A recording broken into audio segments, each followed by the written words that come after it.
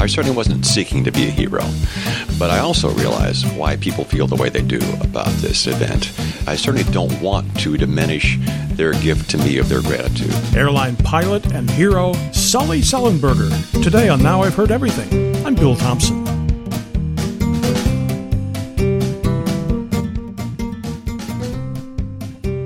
On a cold January morning in 2009, a U.S. Airways flight took off from New York's LaGuardia Airport. At the controls that morning, veteran Captain Chesley Sullenberger, whom everyone just called Sully. Moments after takeoff, the plane hit a flock of Canada geese, disabling the plane's engines. Unable to reach any nearby airports, Sully made a decision.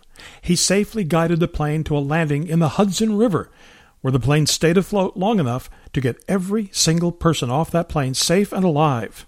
Sully was hailed as a hero, and a few months later, he wrote a book about it. And that's how I met him. So here now, from the fall of 2009, Chesley Sully Sullenberger.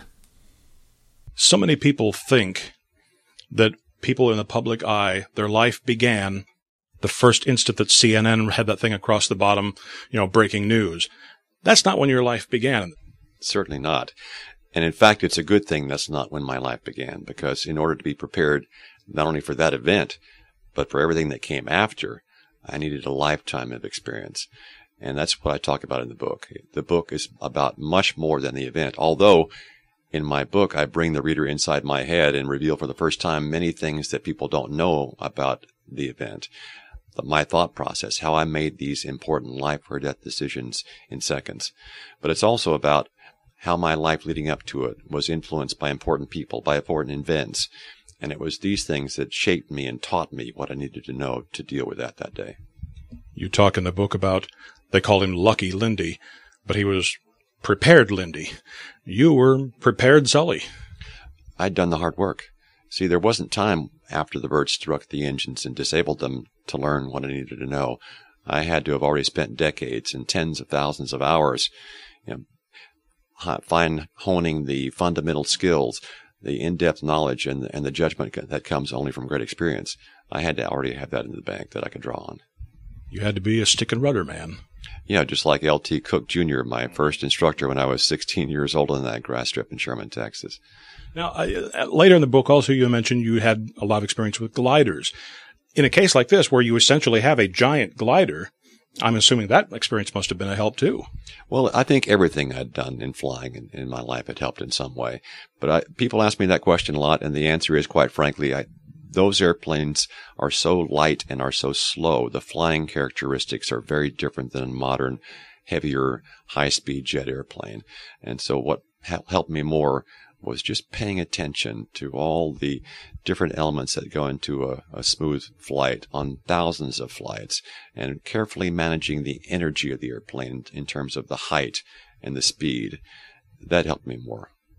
I can't even, from the first day that it was on CNN breaking news, I can't even begin to imagine what it must feel like. Not only that you're in jeopardy, and your crew is in jeopardy. That's bad enough. But now you got behind you, a whole plane full of people who until that moment had no idea anything was wrong, and their fates are in your hands. Well, I'd gotten used to that idea. I had many years of experience to know how to take good care of them. And I'd spent 42 years learning how to take good care of them. And we take that care on every flight. So in that sense, it was nothing out of the ordinary for me to take care of them that day also. I see you struggling on so many pages in this book with the demands of a career that you love, that you've been planning for literally since you were a boy, versus the responsibilities of a husband and a father, and realizing you're missing so much of their lives. Yeah, I'm the father of young women. They're 16 and 14 now. And for all their lives, I've been gone for over half of it every month. And so, my wife has described those times as the pilot moments when I come home and I see something that I've noticed for the first time, but that may have been going on for a long time that I just haven't been there to see. I think a lot of people will relate to that, people who are workaholics, or they have found their passion and they're following the passion, but there's always a trade-off. There's always a balance you have to strike. And balance is the correct word, because both before January and after, we've been searching for the right balance between work and life, between work and family. And that struggle has only increased since January 15th because of the attention paid to this story and the demands as well as the opportunities that have come our way because of it. It's almost like you're walking a tightrope and everything's fine. You got your balance, but then somebody shines a really bright light in your face and tosses you a big bag of money, and you have to juggle all the stuff that's really good, but it can also throw you off balance. I think it was more like a fire hose being pointed in our direction. You're right. This story, something about this story, the way it happened, where it happened, the time in the history of the world when this happened, it was a time when people were looking for good news. They were wondering if good could still be done in the world, or was everything about greed? And I think that something about this story was life-affirming. It gave people hope again. I think it reminded people of the potential that exists for good, not only in the world, but in each of us. But as you point out in the book, we've become complacent passengers. We expect things to be perfect. We expect a great safety record, all you guys should be proud of. And we don't expect something to go wrong. Well, we all work very hard to make every flight safe and routine and unremarkable. But I think what people sometimes need reminding of and may have forgotten is how hard it is and how much dedication and hard work it takes on every flight to make aviation as ultra safe as it is. And it also requires renewed investments. We can't rely on the investments made in the past by previous generations. We have to continue to make new investments going forward, and investments not only in technology, not only in the systems, but in people. The airline industry is in trouble, though. I mean, you've mentioned that at many points in your book. Financially, after September 11th, it took a big hit. What is the future if because you talk in the book about kids being more interested in their iPods than watching what's going on in the cockpit. What is our future if youngsters don't have that same passion that you had as a youngster? Well, that's one of my concerns also, is if we as a society don't value this profession sufficiently, will we be able to in the future attract the best and the brightest? I think there will always be people who are willing to take these jobs and fill these pilot seats, but we need to make sure it's people who have the fundamental skills, the knowledge, the experience, and the judgment. If we don't value this enough, it may not be those people. It may be someone else. I was shocked in your book when you talk about how little some pilots are paid. I mean, my wife used to check out groceries at Kroger's and made more. Well, the joke around the industry is that it used to be that pilots were one step below astronauts, and now we feel like we're one step above bus drivers, but bus drivers have a better pension. So it's hard. It's a hard job to do very well.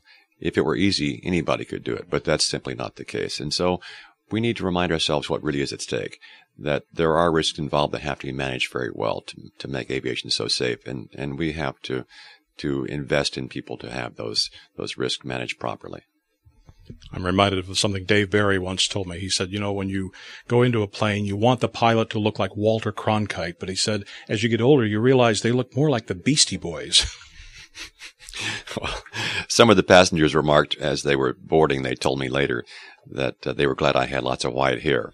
That was a good thing. So I'm fortunate to be in a profession where it's a good thing to have lots of white hair. Do you have more now after January? I think it's about the same.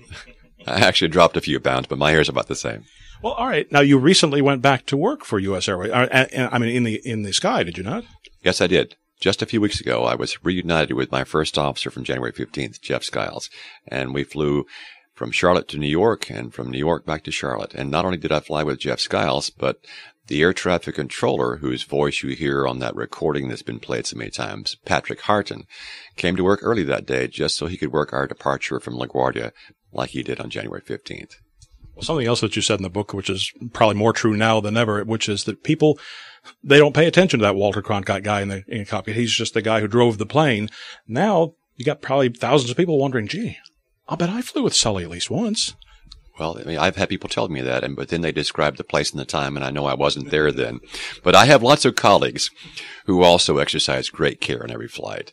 And there are hundreds of thousands of aviation workers, mechanics, flight attendants, all kinds of trades who work every day very hard, whose dedication is to keep passengers safe. You know, in all the interviews that you've done in all these months now, I have never seen a hint in anything of you that says, gosh, I'm such a hero now. You are like the guy who doesn't want to be a hero. Well, I certainly wasn't seeking to be a hero, but I also realize why people feel the way they do about this event and how it makes them feel.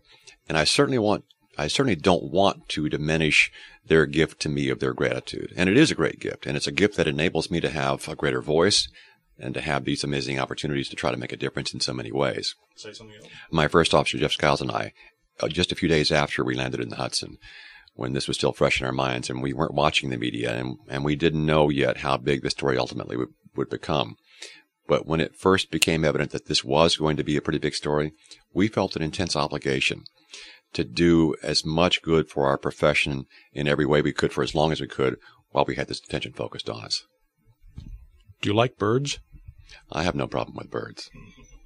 We just have to find a better way to coexist with them. Chesley Sullenberger retired from U.S. Airways in 2010 after a 30-year commercial aviation career.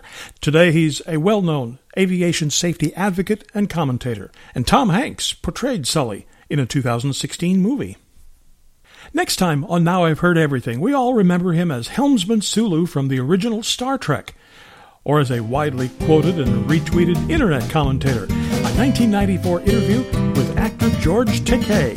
Next time on Now I've Heard Everything, I'm Bill Thompson.